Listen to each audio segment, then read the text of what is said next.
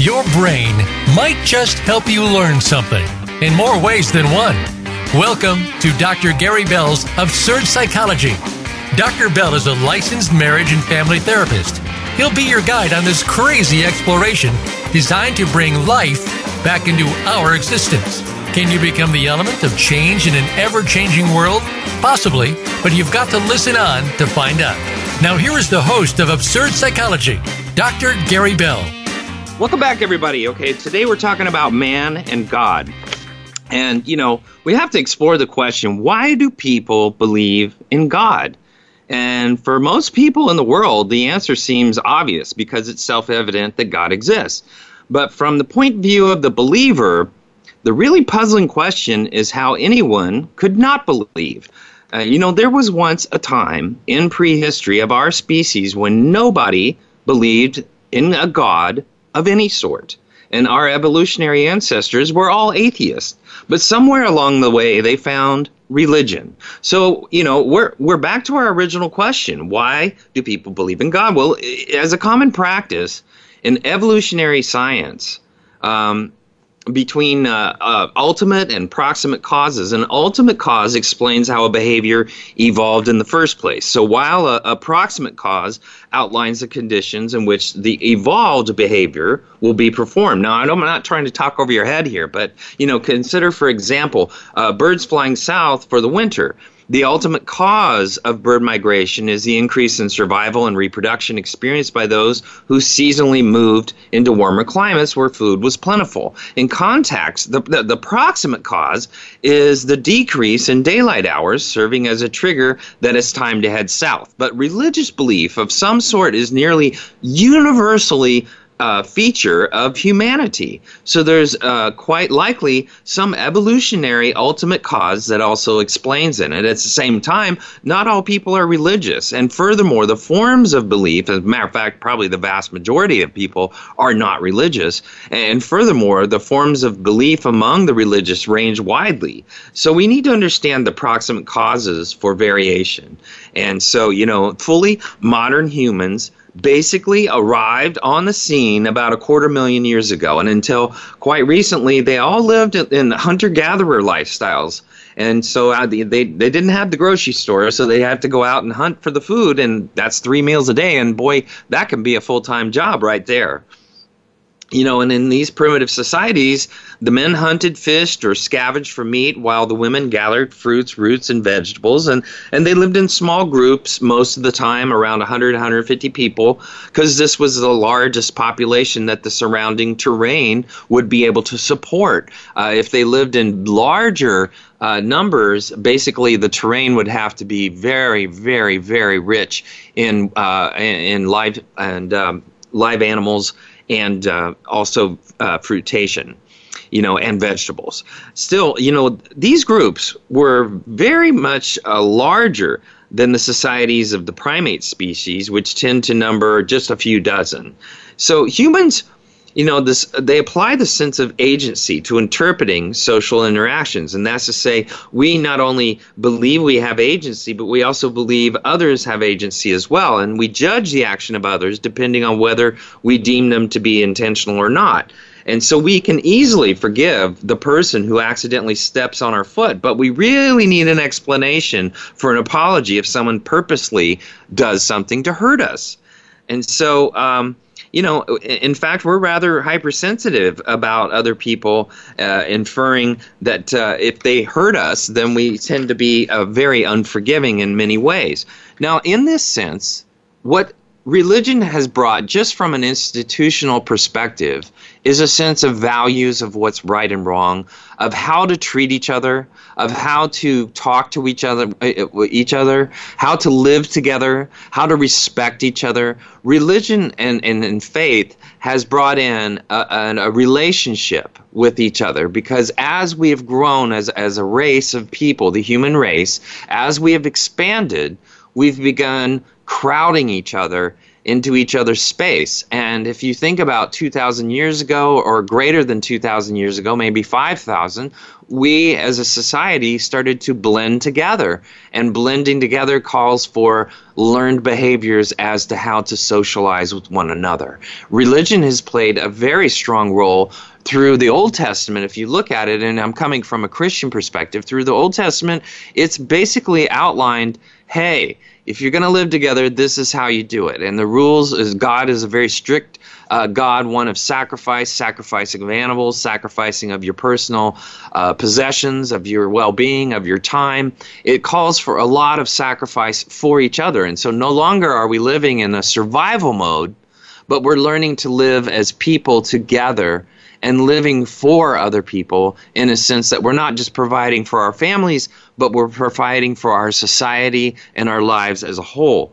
And that spirituality has brought about a sense of God and a sense of needing God, and that we're not fully in charge anymore. We're not hunter-gatherers anymore. Now we're living for a bigger purpose in a society where there's buildings, where there's farms, where we're all trying to help each other. And that, in that sense, we're giving to each other as in a relationship from a God perspective to our friends and to our family.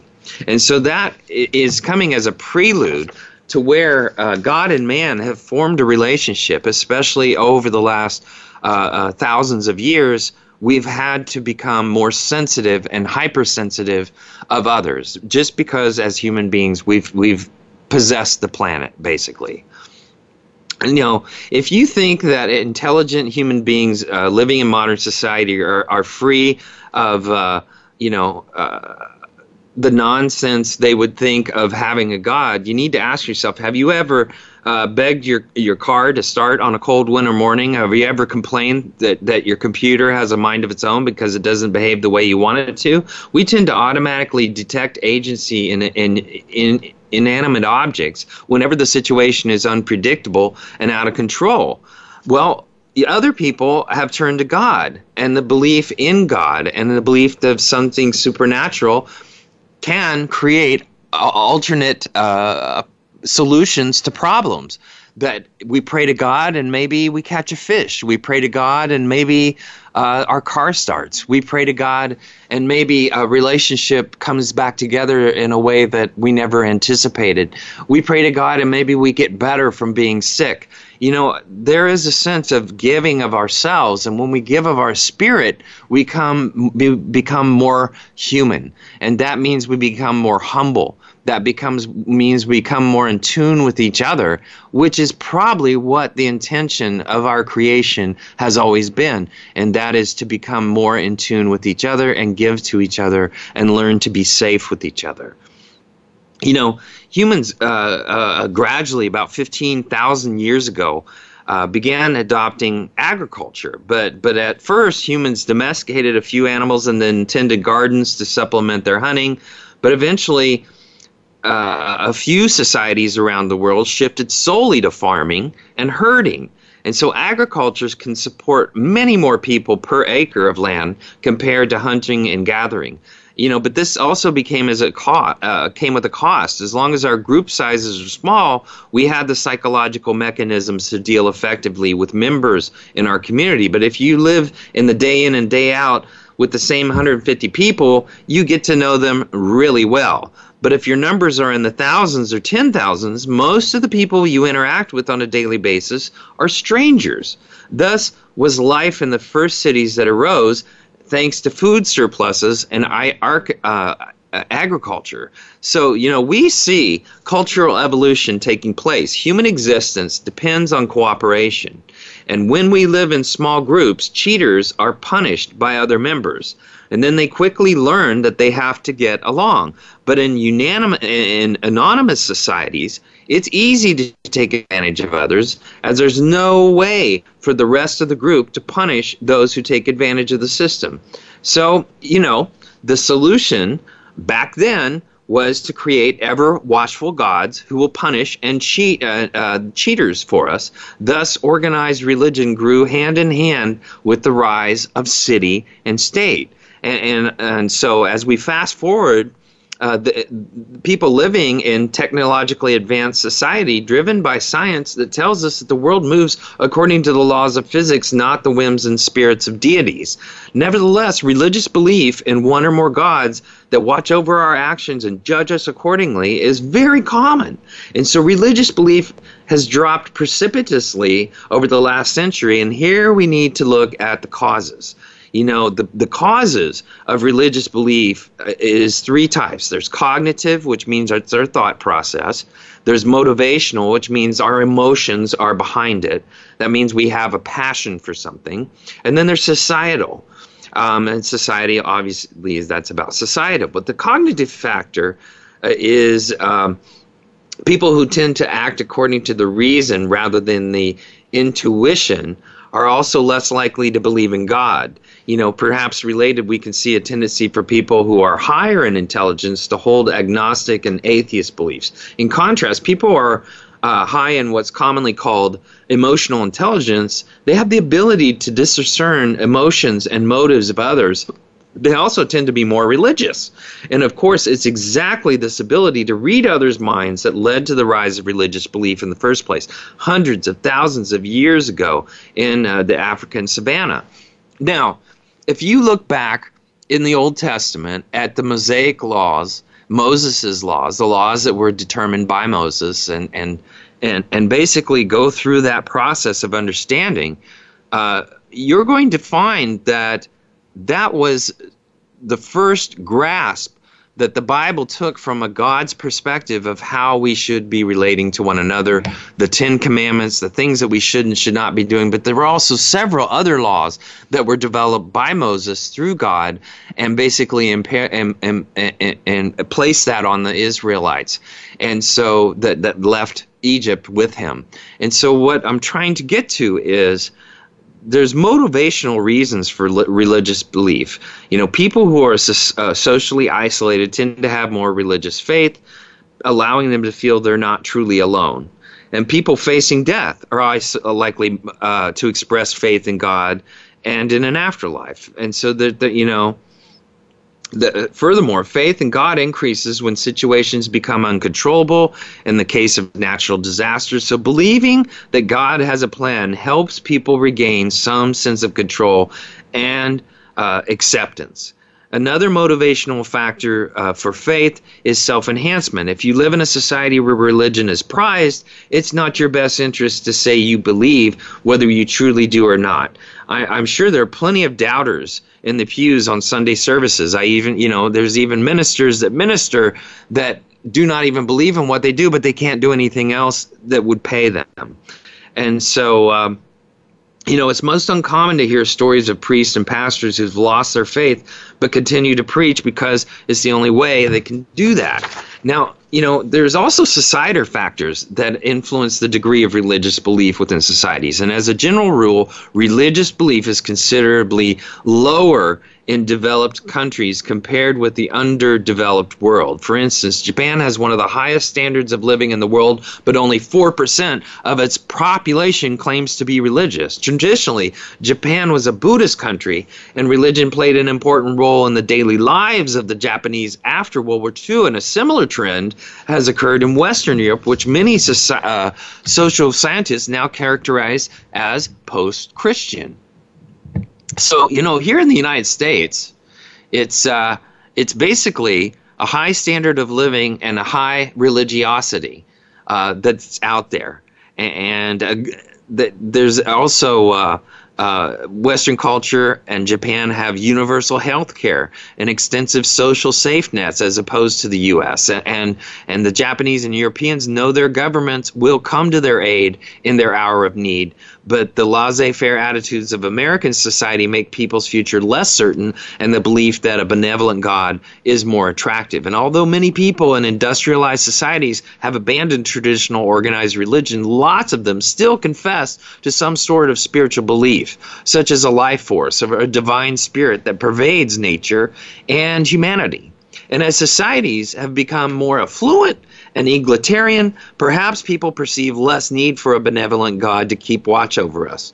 Organized religion may no longer be needed in such societies. And quite frankly, if you look at churches today, one of the biggest concerns is the universality of the religions. They've divested themselves from religious doctrine and moved more to a universal flavor of accepting people of all cultures, of all backgrounds, of all sexual preferences, of all value systems, and saying God still forgives you, God will always forgive you. And in a sense, if you're a Christian, that is true, and that's what you believe, that we all are flawed and we all have things that we should not be doing that we do. But the bottom line is, faith has offered a harbor of safe. Faith has offered a harbor where we're loved, where no one else loves us. Faith is a place that gives us a sense of trusting that there is a better life out there. And so it plays a major purpose in being human. Once again, Neanderthals did not necessarily need to have faith because Neanderthals were too busy trying to hunt and gather. So we as humans, as we've become more social and as we've become more of a group, we have discovered a spiritual side of us and a sense that there's God. I know in my life, believe me, there have been issues that I could have never solved on my own. And just praying to God and having a steady sense of wanting that in my life has caused things to happen in my life that I could have never done on my own. True miracles, true miracles. And so in a sense, God is an evolutionary process. And we are at an evolutionary process of having to come to terms with God and man and our relationship of having God of some kind. I'm not advocating just Christianity, but I'm saying that we as people are going to be awful lonely in this world if we do not have a sense of belief in something beyond us, because our spirit lives within us, and we are humans living a soul living a human life. That means we have a soul, and we're safe enough to explore that soul and what that soul can give us. We're smart enough now to be able to live more within the purpose of our soul rather than trying to survive. And that's a beautiful thing. It's a beautiful thing, but it calls for a sense of having a sense of connectedness beyond us. And that is spirituality. That is a sense of God looking out for us, having a purpose for us, and that all the bad things that happen to us happen for a reason, and it's all about how do we learn from it rather than am I a failure. And so these are important things to think about as we walk through this show. All right, let's take a quick break. Let's come back. Let's talk about the benefits of having a God in our life. And then we'll talk about the psychology and the pairing of Christianity. Come back.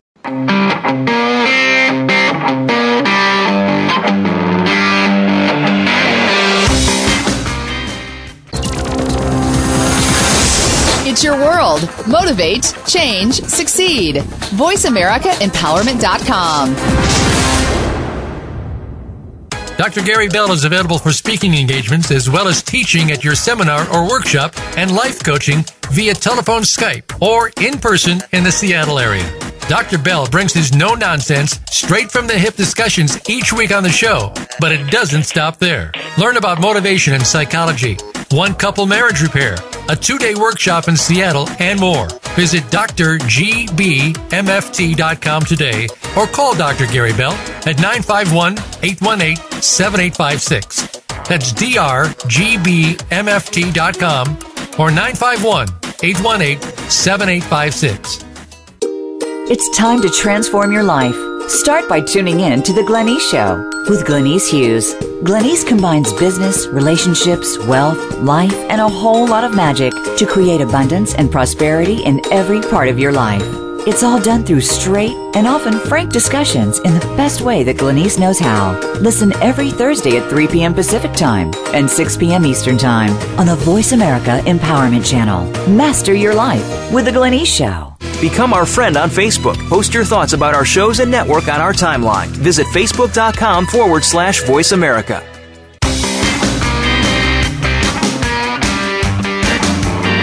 You are tuned in to Dr. Gary Bell's Absurd Psychology.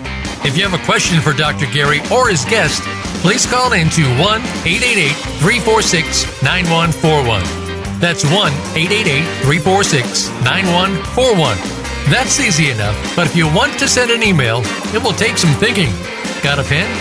The email address is drgbmft@sbcglobal.net.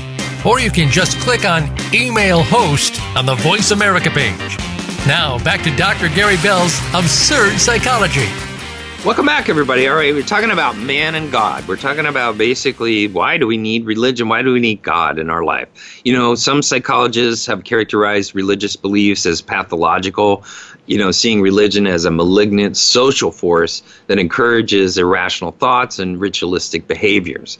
Of course, psychologists' doubts and those countless others throughout history haven't curtailed religion's powerful hold on people. I mean, religion, if you look at the history of man, has survived and thrived for more than 100,000 years, and it exists in every culture, with more than 85% of the world's population embracing some sort of religious belief. Some sort. That doesn't mean they're fully invested in the thought. That doesn't mean they fully believe in it.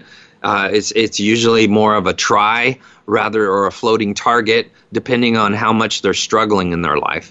Researchers who study the psychology and the neuroscience of religion are helping to explain a lot of beliefs, why they're so enduring. And they're finding that religion may in fact be a byproduct of the way our brains work, growing from cognitive tendencies to greater order from chaos. And, we believe the world around us was created for our use. And religion has survived, and they surmise because it helped us from increasing larger social groups held together by common beliefs. And we are predisposed to believe. There's no one cognitive tendency that undergirds all of our religious belief. It's really our basic garden variety cognitions that provide the impetus for religious beliefs. And a common thread to those cognitions is the way they lead us to see the world as a place with an intentional design created by someone or something, like young kids tend to believe that even trivial aspects of the natural world were created with purpose, according to a series of studies by Boston University psychologist Deborah Clayman. And if you ask children why a group of rocks are pointy, for example, they say something like, "It's so that animals won't sit on them and break them." But if you ask them why rivers exist, they say it's so we can go fishing. Adults also tend to search for meaning, particularly during times of uncertainty. And so, looking at that sense of it, it suggests that people are primed to see signs and patterns in the world around them. And people also have a bias for believing in the supernatural. Children as young as 3 attribute supernatural abilities to and immortality to God, even if they've never been taught about God. And they tell elaborate stories about their lives before they were born. And basically, that's called a pre-life. But, the funny thing is that, they begin to believe in superheroes. And that becomes an obsession for many of them, because that belief in superheroes means they believe in the supernatural, which is training them to believe in a sense of God. Now, I am not talking as a non-Christian, because I am a Christian. I'm just trying to come around to the idea that we all come to a sense of faith in a different direction. We all come to it from another perspective. Some people are atheists, some people don't believe, but others do. And a vast majority of people do have a sense of spirituality and knowing that there's something beyond us. We're spirits living a human life. Our souls are living a human life. Some people just live a human life and never have passion, never grab anything attainable, never do hard. They just exist. And people that do that are wasting their life, and they're not evolving the human spirit, and they're not moving the ball forward. The other benefits most researchers don't believe that cognitive tendencies that bias us towards religious belief evolve specifically for thinking about religion. Rather, they likely served for adaptive purposes, because people are quick to believe that someone or something is behind even the most benign experiences. And they may perceive the sound of wind rustling leaves as a potential predator. And in evolutionary terms, it was probably better for us to mistakenly assume that the wind was a lion than to ignore the rustling and risk death. But this tendency also set us up to believe in an omnipresent, godlike concept. And taken together, it's easy to see how these cognitive tendencies could allow our minds to create religions built on the idea of supernatural beings that watched over our lives. Now, let's click over from a Christian perspective to the New Testament. If you look at the New Testament is an answer to a lot of what took place in the Old Testament. It's bringing to life what the Old Testament taught us, but it's also giving us a sense of forgiveness, and that's by Christ dying on the cross. Now we don't have to sacrifice animals, and our sins are all forgiven.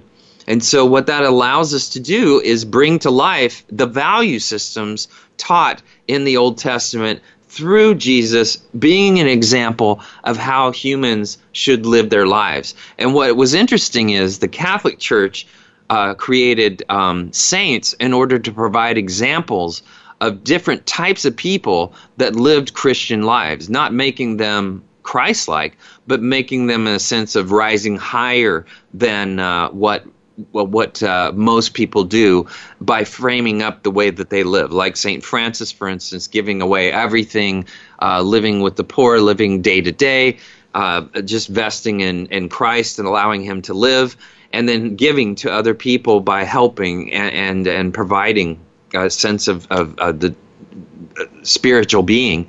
And a spiritual leadership by having to live not by what we have, but what we do. And so, all I'm trying to say is that when Christianity was formed, it tried to give us a teachable religion by providing human examples, because people didn't read.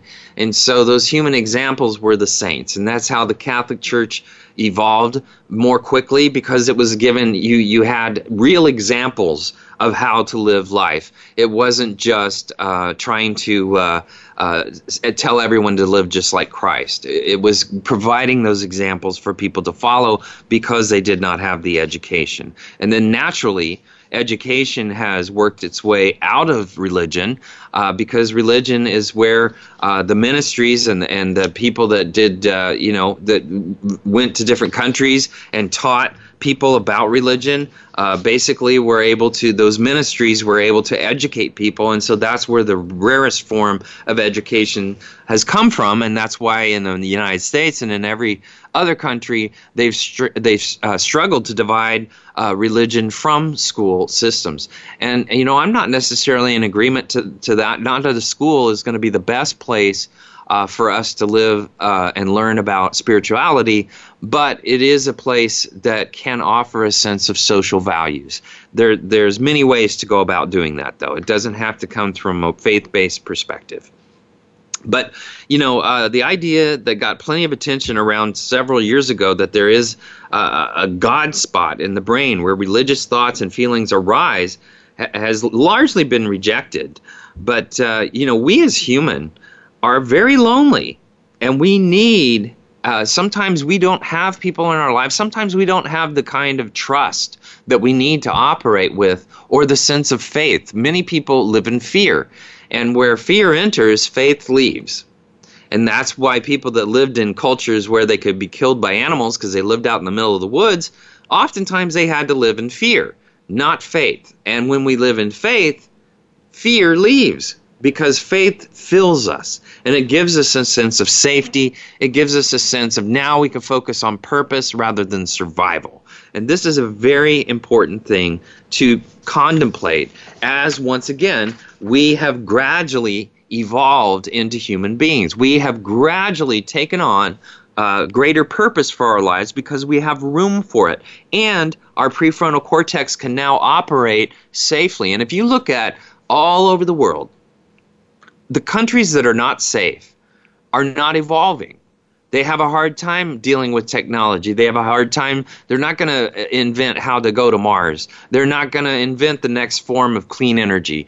They're not going to invent a whole lot of things that this world needs because they're so worried about just survival. And so the cultures that worry about survival are also a little bit more faith-based because they have to gather together to help each other work. And so they tend to migrate into the churches. Now, as we become safer, we evolve as people. We have an opportunity to develop deeper thinking, but we also have an opportunity to develop deeper spiritually. Some people go more into thinking, other people go more into spirituality, and some people stay in the middle. But the bottom line is we have to mix that as people. We can evolve as creatures with God and with ourselves in our brains with the gifts that we've been given and develop a passionate life that can be purposeful and can give to others all over the world.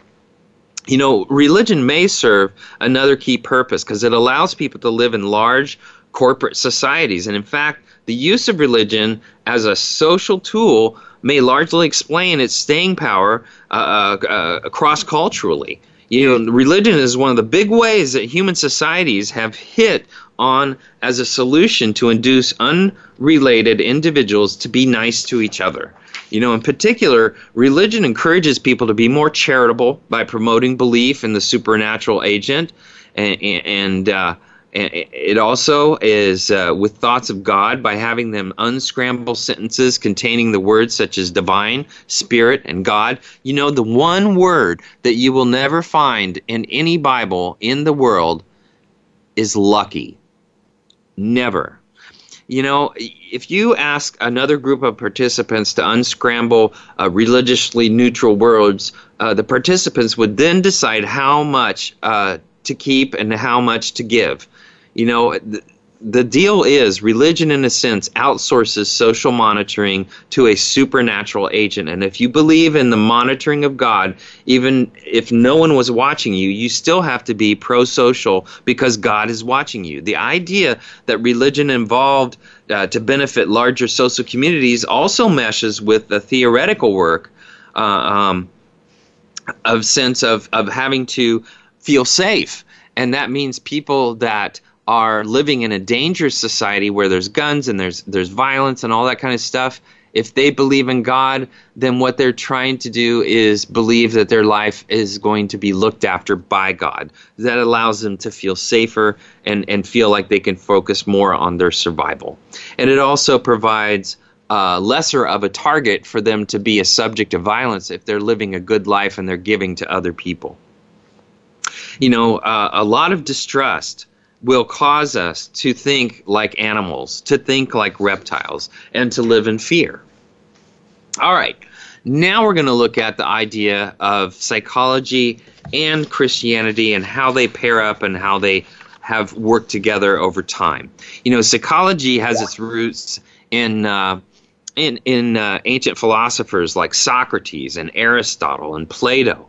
And those were all Greeks, by the way. None of these men were worshipers of the true living God. And at best, they believed in a God that was not involved in the affairs of men. And at worst, they worshiped multiple gods. Modern psychology has brought basically Sigmund Freud in the last late 19th century. Freud certainly wasn't a godly man. He was obsessed with sex. And I've been to his office, to tell you the truth. And he has had all these little sexual African figures, these little wooden African figures of penises and men with penises and women that are pregnant and women with their boobs. And I mean, he had all kinds of sex objects in his office all over the place. Now, the office that I went to was Anna Freud, which is his daughter's house where he died in England, in London, England. And that is a great example because she basically moved his office into into that home. His original rugs, his original little figures, his original books, all of that is in her home as a museum in London. And it's a great museum, by the way, if you should ever have any interest in psychology whatsoever. It gives you a real perspective on how he lived and how he operated as a psychologist. Here's the point. If a root is bad, then the tree has to be bad. Jesus said that very plainly in Matthew 7:17 and 18. Basically, the root of psychology, in a sense, is viewed as bad. But, I'm amazed by the acceptance of psychology in society, especially in church. Many churches and ministries have resident psychologists on staff. And this isn't the approach that Jesus took, but he met the needs, all the needs of the people through the power of the Holy Spirit. And I believe personally he intends his church to do the same thing. They don't have to depart and go to the world of their emotional needs met. They should bring them to Jesus. I know many Christians are appalled, but aren't there Christian psychologists? Well, yeah, I'm one. I'm a marriage family therapist, but I believe in God, and I operate with that. Certainly, there are a lot of Christian psychologists and therapists around the world. I have some friends who are very successful psychologists, but they'll be the first to admit that psychology and Christianity don't offer the same answers to our problems. Well, you know what's interesting? Working on marriage, you can basically do a lot of work around the vows. Cherish your wife. That's what every woman measures a sense of what she's looking for in a relationship. Am I being treasured? Am I the center of your life? Am I your best friend? Do you feel like you're so lucky to be with me? And if you're not cherishing me, who are you cherishing? Because during the honeymoon phase, you were doing a real good job of cherishing me, but now you're not. Well, that's why it's in the vows, guys. That's why it's in a religious vow. What do men want? They want respect. They want to feel respected. They want to feel like they're heard. If a woman respects them, then they feel as if they are a man. If a woman doesn't hear them and they shut them down and they don't want to listen to them, they don't want to respect them, they feel demasculated. So once again, these are part of our vows to each other. If you work basically around Christian values in therapy, you're going to do great therapy. And that doesn't mean you're dictating or you're telling some other people how to live. It's teaching them how to use what's in the Bible, one of the greatest books ever to be written, the greatest book ever to be written. It has all the answers to life, and it's in there. And if we work from that, and we believe in God operating in our life, and we give all of our life to God as the purpose of living through God and trying to be and live in Jesus's way, we're going to come to some great conclusions with our life, and it's going to have more walking room than it has if we're living without a God. There's a few major tenets of psychology that I believe are incompatible with Christianity, that we are products of our environment. Therefore, we're not responsible or accountable for our actions, and this leads to placing blame for our actions on anything else but us, making us victims, that self-esteem is paramount. These are not good ways to live when we live like that. All right, we're going to take a quick break. We're going to come back. We're going to talk a little bit more about psychology and Christianity. I will get off a pulpit and try to get back down to earth, more about how God operates within man and how man interrelates with God. Come back.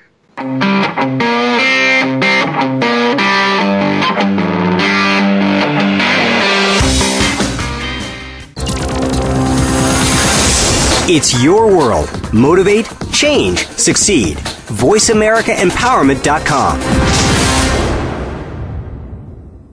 Dr. Gary Bell is available for speaking engagements as well as teaching at your seminar or workshop and life coaching via telephone, Skype, or in person in the Seattle area. Dr. Bell brings his no-nonsense, straight-from-the-hip discussions each week on the show, but it doesn't stop there. Learn about motivation and psychology, one-couple marriage repair, a 2-day workshop in Seattle, and more. Visit drgbmft.com today or call Dr. Gary Bell at 951-818-7856. That's drgbmft.com or 951-818-7856. Moving forward can be difficult to do sometimes. There is always something going on. Many times, nobody else knows exactly what you're going through. If you are experiencing pain or loss, even something that is unexplained that is missing in your life, you'll want to tune into Go For It with host Joe Hausman. Show and her guests will show you laughter and love. Sometimes you just need something a little positive in your week. Make that spot Tuesday mornings at 9 a.m. Eastern Time, 6 a.m. Pacific Time on Voice America Empowerment. Think you've seen everything there is to see in online television? Let us surprise you. Visit voiceamerica.tv today for sports, health, business, and more on demand 24/7.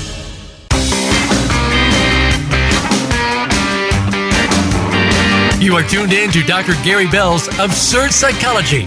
If you have a question for Dr. Gary or his guest, please call in to 1-888-346-9141. That's 1-888-346-9141. That's easy enough, but if you want to send an email, it will take some thinking. Got a pen? The email address is drgbmft@sbcglobal.net. Or you can just click on Email Host on the Voice America page. Now, back to Dr. Gary Bell's Absurd Psychology.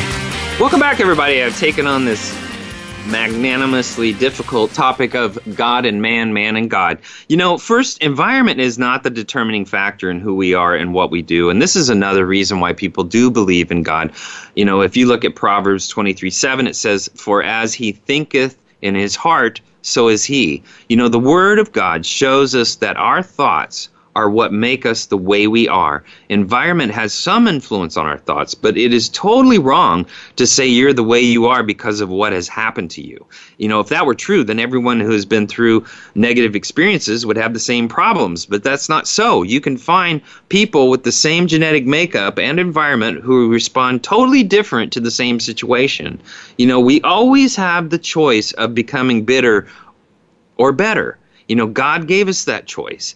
You know, God said the choice is ours. And what's simple is life or death. It's a no-brainer. But just in case anyone isn't sure which to choose, the Lord gave the answer to this quiz.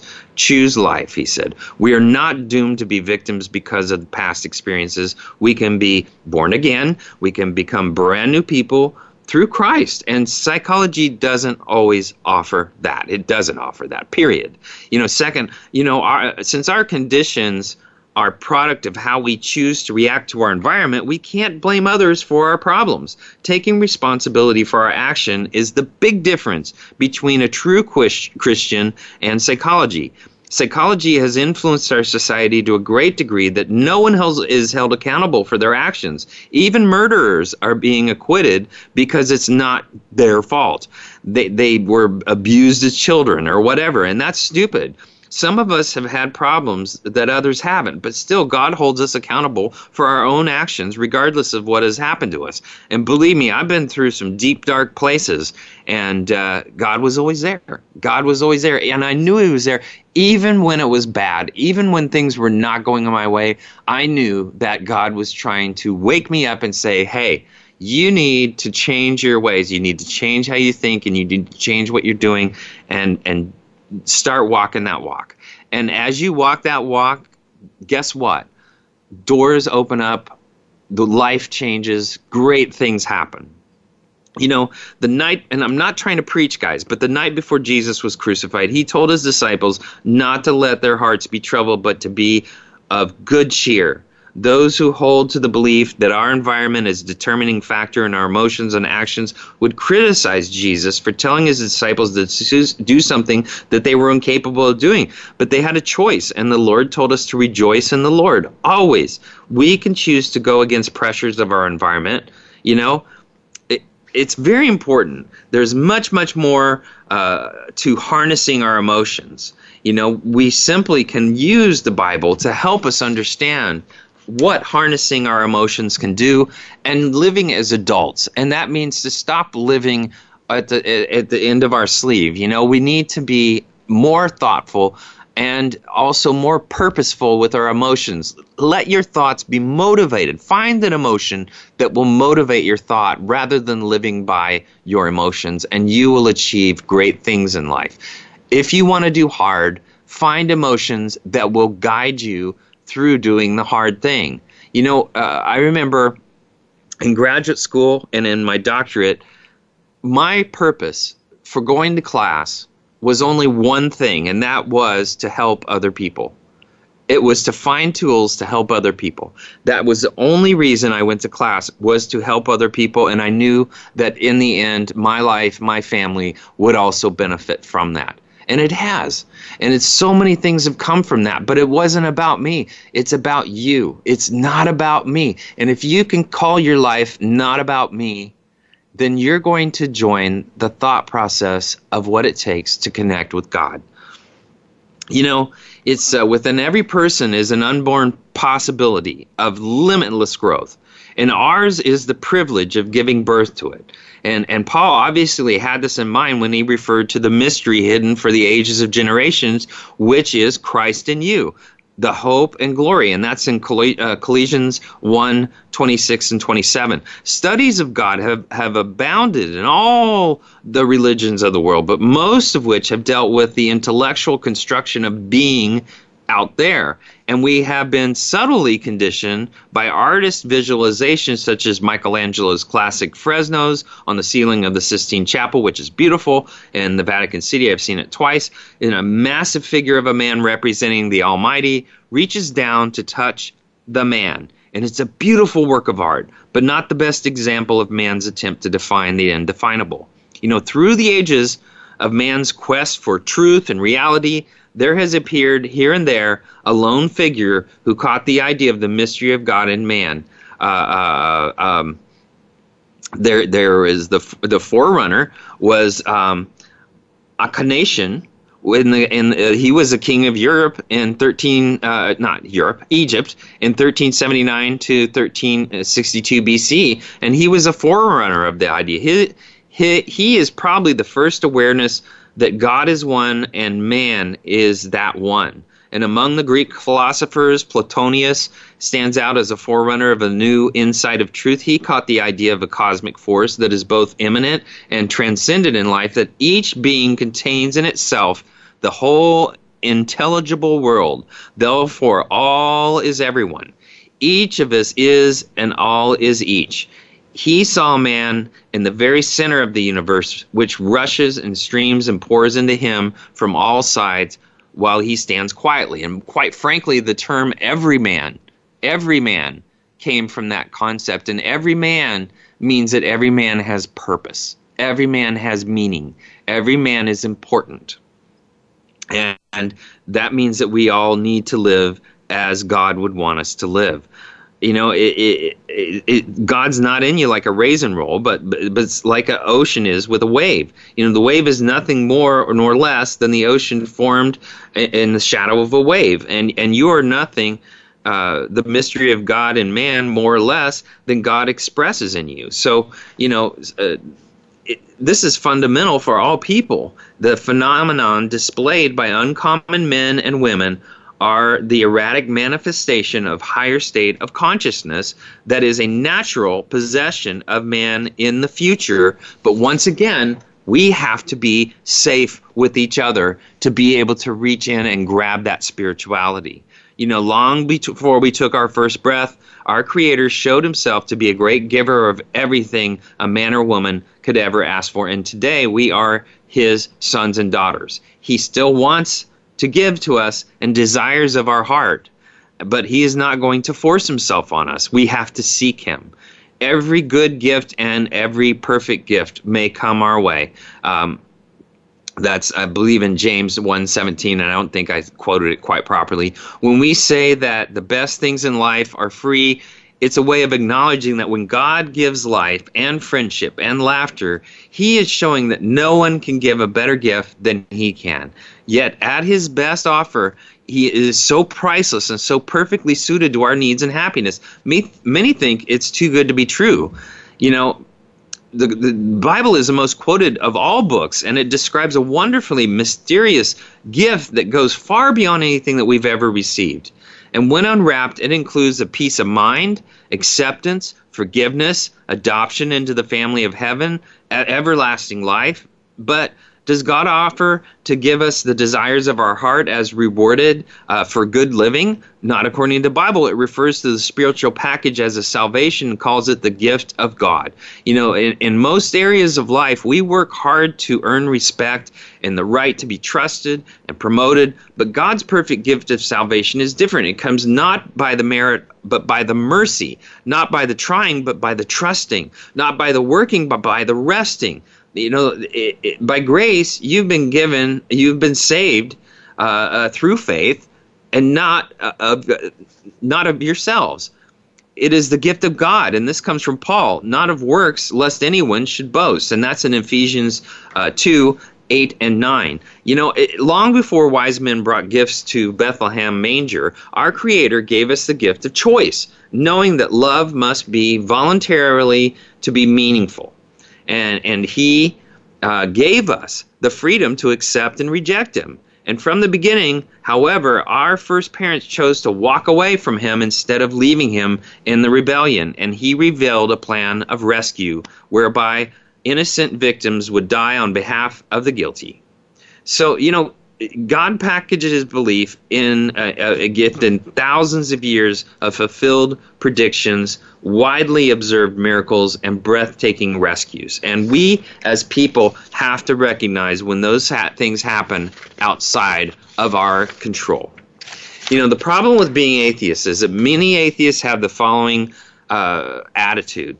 I was, perhaps subconsciously, I was born into a religious family. I was wise enough to see the error in religion. Furthermore, I'm very intelligent. Thus, I know that the belief in God and religion is irrational, superstitious, and unscientific. I'm so glad that I was able to see the light and extricate myself from idiocracy. Now, listen, guys, you have to understand something.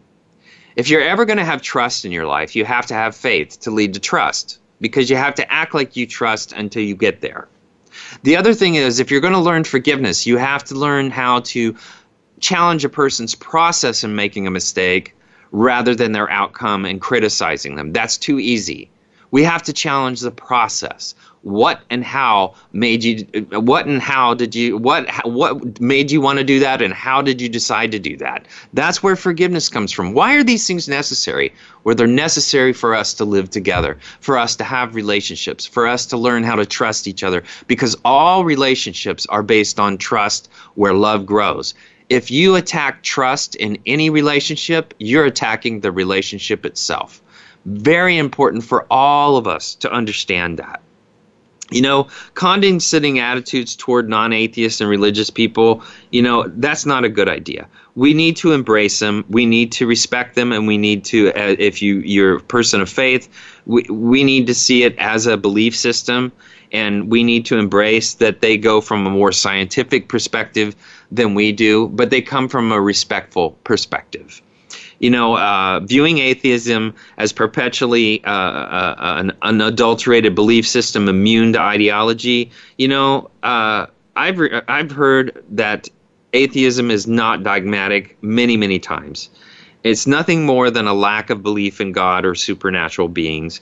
And depending on where a person's life is and how much pain they're going through and what their walk in life is, depends on how close they're going to get to be with God. You know, Jesus migrated towards the poor, migrated towards the people that could not help themselves, migrated towards the people that were in great pain, physical, mental, spiritual, whatever it was. That is where he dedicated his life, and everything else was not important to him. And so what's important to understand is that when people are in pain, that's when they come closer to God. And the bigger they develop that experience, the more they're resilient in dealing with pain in their life, because God helps us through that. That's where God really, the rubber meets the road, when we're in spiritual, mental, or physical pain. You know, the notion that atheism is a panacea. You know, yeah, wars have raged for centuries over religious disputes or clashes between religious groups. Yes, there have been enormous bigots and people that are not really Christian, pretending to be Christian or doing things in a Christian way, but they're not really Christian. But, you know, there's no perfect. There is no perfect, and there's plenty of room to criticize.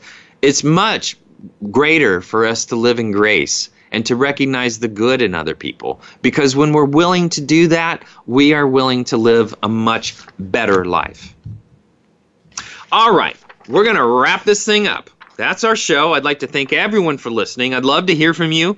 drgbmft@sbcglobal.net. Now remember, if there is a God, he has to be a man, because women wouldn't screw things up this bad. That's watered down George Carlin, by the way. Now, if you lived on the border of Mexico, you might find Jesus in the trunk of your car.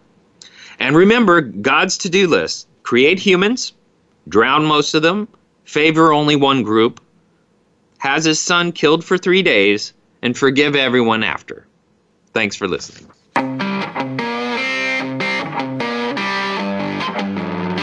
That's our show for this week. Please join Dr. Gary Bell for another edition of Absurd Psychology next Friday at 12 noon Eastern Time, 9 a.m. Pacific Time on the Voice America Empowerment Channel. Now go impress your friends and family with what you've learned today and have them tune in next week so they can be almost as smart as you.